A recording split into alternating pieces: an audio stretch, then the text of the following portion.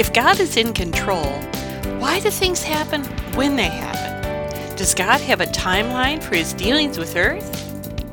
Hi, I'm Yvonne Prent, and welcome to Bible 805, where you can learn to know, trust, and apply the Bible. Today we're going to answer those questions when we discuss. Our topic today is 6 ways Christmas shows us how God works in historical events. This is going to be a really exciting thing, and I'm recording it on Christmas Day 2020. So let's get started. There are 2 important foundational truths that I want to share with you as we begin. Number 1, the Christian faith is rooted in real events that happened in verifiable history.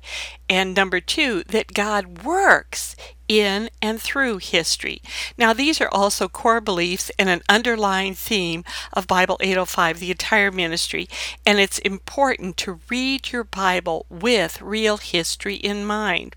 A great illustration of this is in God's extraordinary actions through history in preparation for Christmas. A key verse on this is Galatians 4 in 4 and 5, where it says, "When the fullness of time had come, God sent forth his Son, born of a woman, born under the law, to redeem those who were under the law, so that we might receive the adoption as sons." Now, the key part here that I want to emphasize is that little phrase, "when the fullness of time had come." Now, in other translations, it puts it like this. The Living Translation says, "But when the right time came," Philip says, "But when the proper time came, God sent his Son," and the Message puts it this way, "But when the time arrived that was set by God the Father." Obviously, timing was important. So what does that mean in real history? What made the time right for God to send his Son? It's a fascinating story told over the centuries. And now let's look at 6 historical events that prepared the world for the birth of Jesus.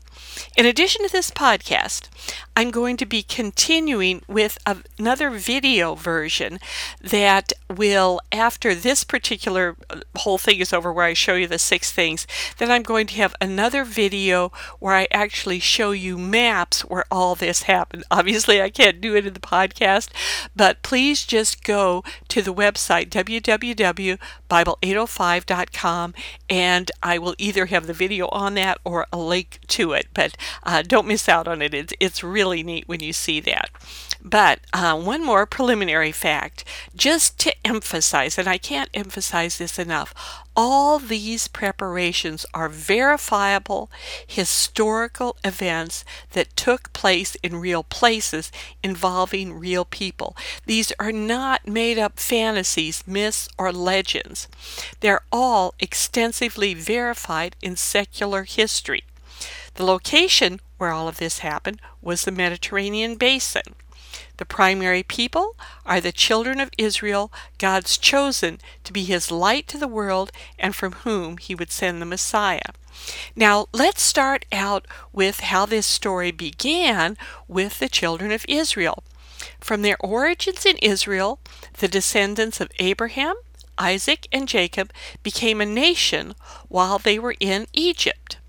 Under Moses and the Exodus, they leave Egypt, and under Joshua, they conquer the Promised Land. Israel grows into an independent kingdom under Saul, David, and Solomon, and then it splits into both the northern and southern kingdom. This is really important to keep in mind. They did what they did because they had a covenant with God. They promised that they would agree to it at Sinai after they left Egypt, and their covenant stated that if they obeyed and worshiped God, they would be kept safe in their land, and if not, they would be punished by captivity outside the land. They disobeyed.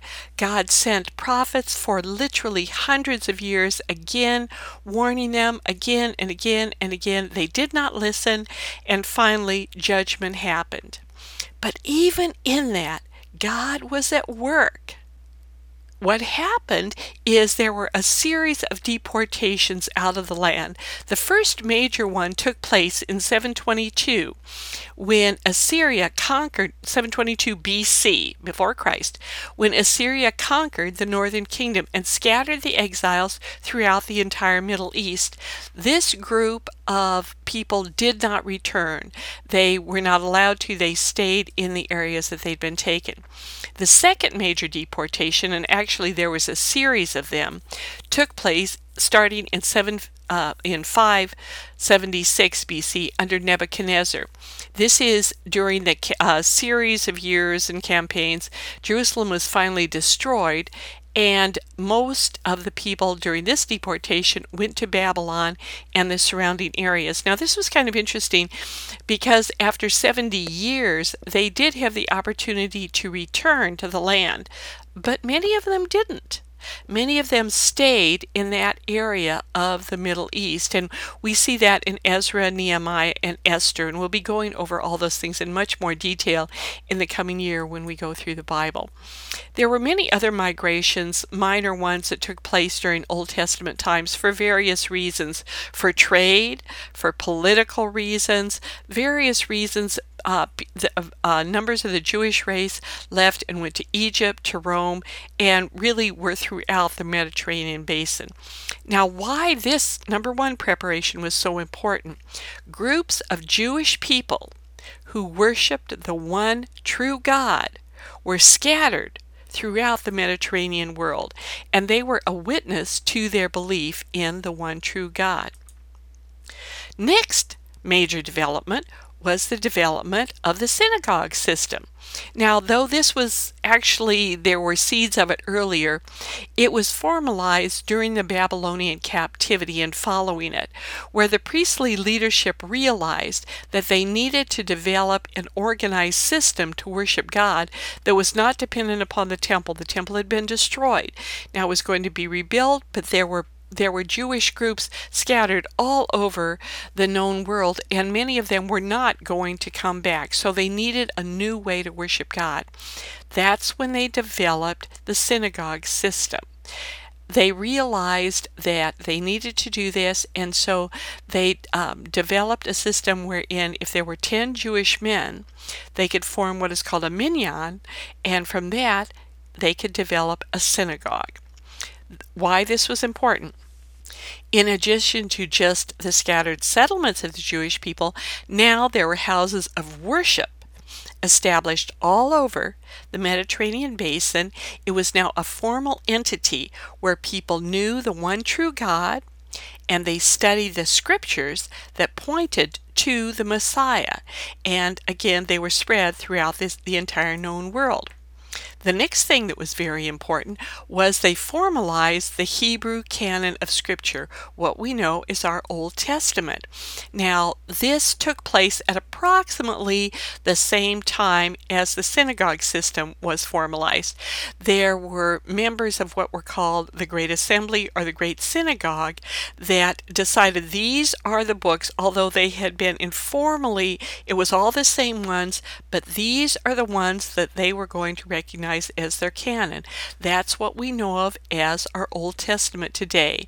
And I'm going to be talking about that more when I go into how we got our Bible. Ezra was one of the leaders of the group, and he helped lead a group of exiles back to Jerusalem in 459 BC. Nehemiah arrived about 14 years later, and they worked together for a number of years. We don't know the exact process or how many years it took to totally formalize this putting together of the scriptures, but we know that they had the same ones that we have. And again, as I said, more on this in our upcoming series of lessons on how we got our Bible. Now, why this preparation was so important.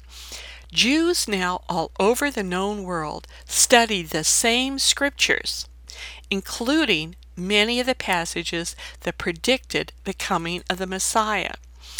Remember, too, the Jews were extremely careful in what they determined was sacred scripture. They were also extremely careful in how they copied the scriptures. Very, very few textual variations over the centuries. And again, in other lessons I will go through all that, but that's not the main point of this one. The point here is their scriptures told one consistent story, one set of prophecies that all of them in all of the synagogues read and were in agreement on. However, there was a problem that was developing in that their scriptures were primarily in Hebrew. There was a few passages in Aramaic, but not enough to really matter. But they were primarily in Hebrew. The problem is fewer and fewer people spoke Hebrew. Aramaic was the language of the known world at that time and had been ever since the Assyrians had come through and conquered everybody. The next development was very important, and that was the development of the Koine Greek language. Now, after Assyria had been a major power, and then Babylon, and then the Medes and the Persians, and then but they were, in the great scheme of things, fairly minor. They didn't last all that long. Then Alexander the Great comes in and conquers the entire known world. He also was the one who developed the Koine Greek language. He was Greek, and he was actually in many ways a very benevolent ruler. He absorbed into his army, well, as far as marauding and killing and conquering rulers were at the time, but he absorbed into his army soldiers from many lands, and he would conquer a place and then he would give them back rulership if they would serve him. But the one thing that he required is that they all speak the same language. And the language that he wanted them to speak was the Koine Greek. It was not some hidden scholarly language. It was a dialect of the Greek language that he developed specifically for his armies. It was incredibly precise, clear language, clear dialect. Why this preparation was important: everybody now in the entire known world spoke the same language, the Koine Greek. It remained the universal language until between 5 to 600 AD. It is also the language that the New Testament was written in. And remember, I said it was a very precise, exact language.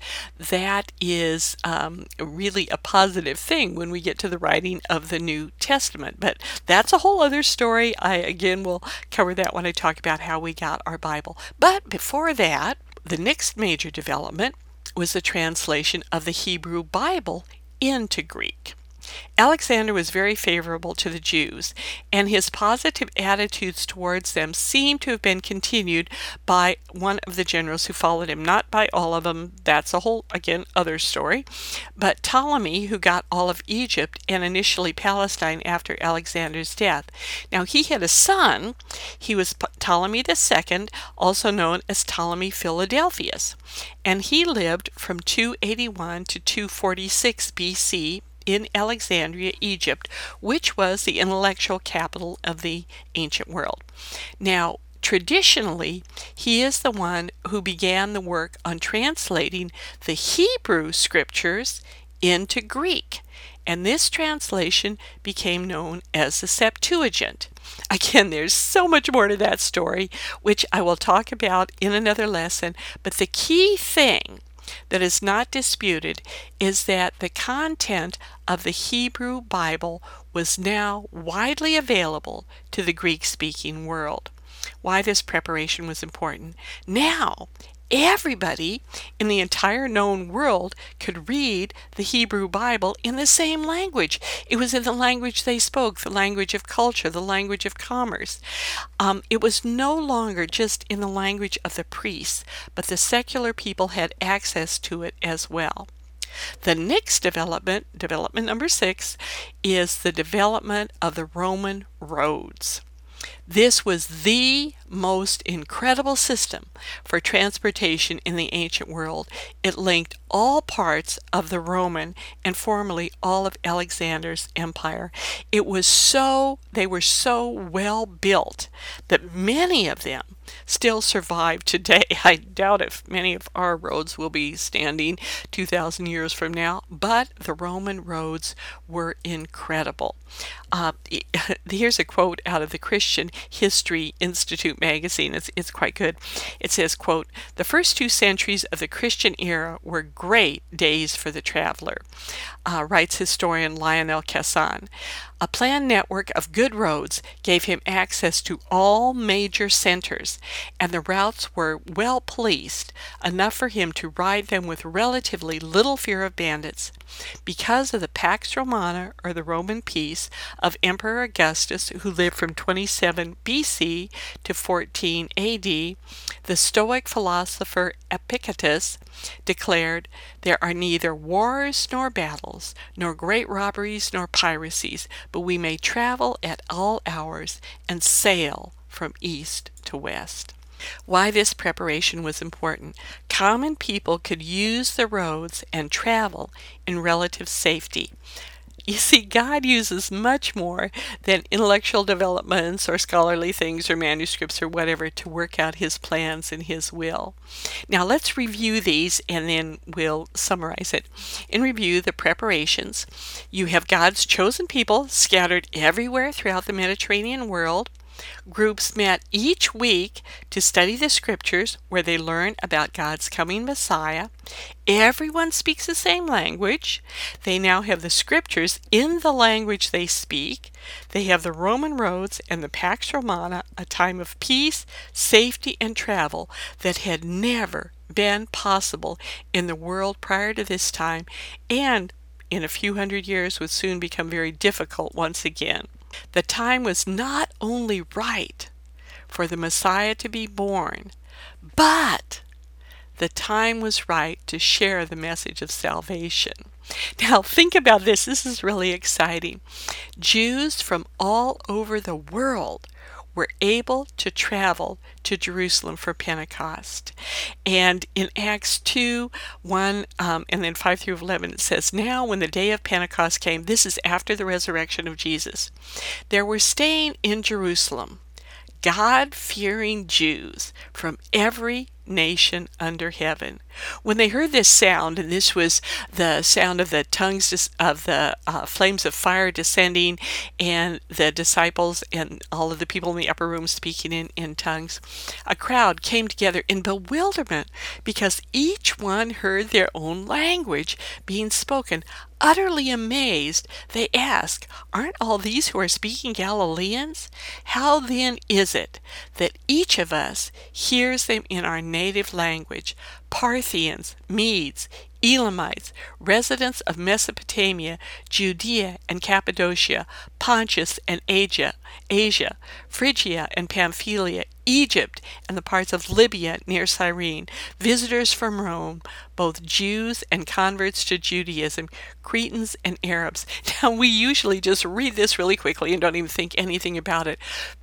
But this was absolutely, utterly extraordinary. And when you look at the maps, you see how incredible it was that all of these people were able to travel safely to Jerusalem to be there at this time to hear the message.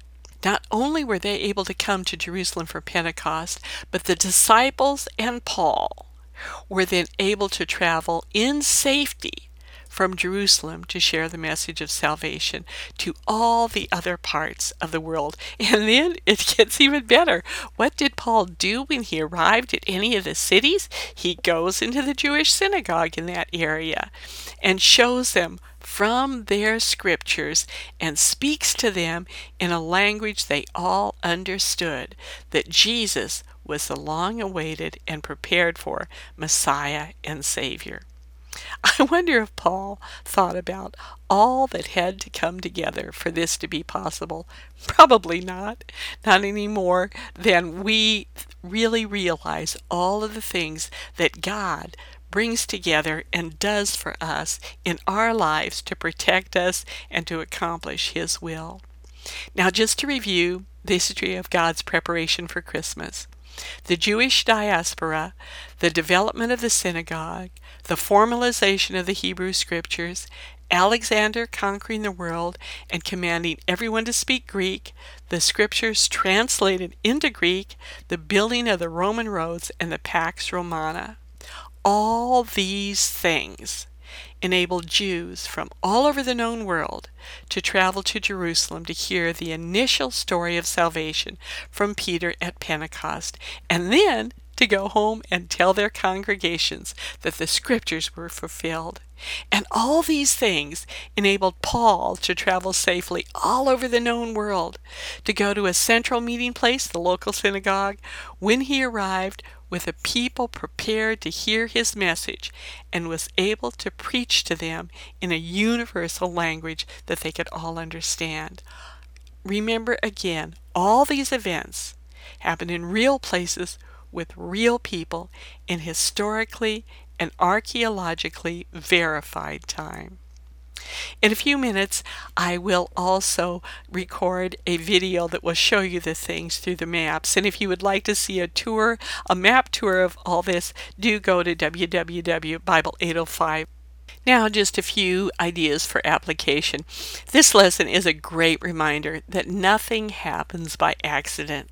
Nothing is left to chance in the sovereign plan of God. It'll probably take time, more time than we'd like, for God's plans to work out in our lives and in our world, but they will.